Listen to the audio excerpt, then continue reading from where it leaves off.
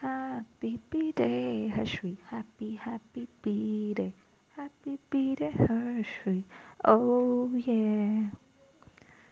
See, I can only do this once because I'm a nice person.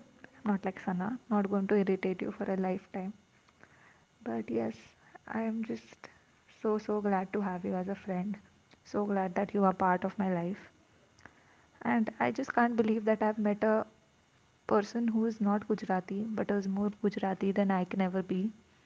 Thanks for getting all the Tarok Mehta references. Thanks for getting so many jokes that would be so hard to explain otherwise. Thanks for sending me the best memes. Like wow.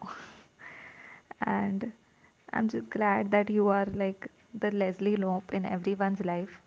And thanks for caring so much for your friends and for being so kind. I hope this year is a wild year for you.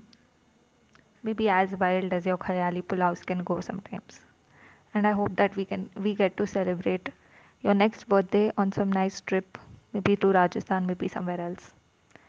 So yeah, enjoy your day and I hope to see you soon. Bye. Love you.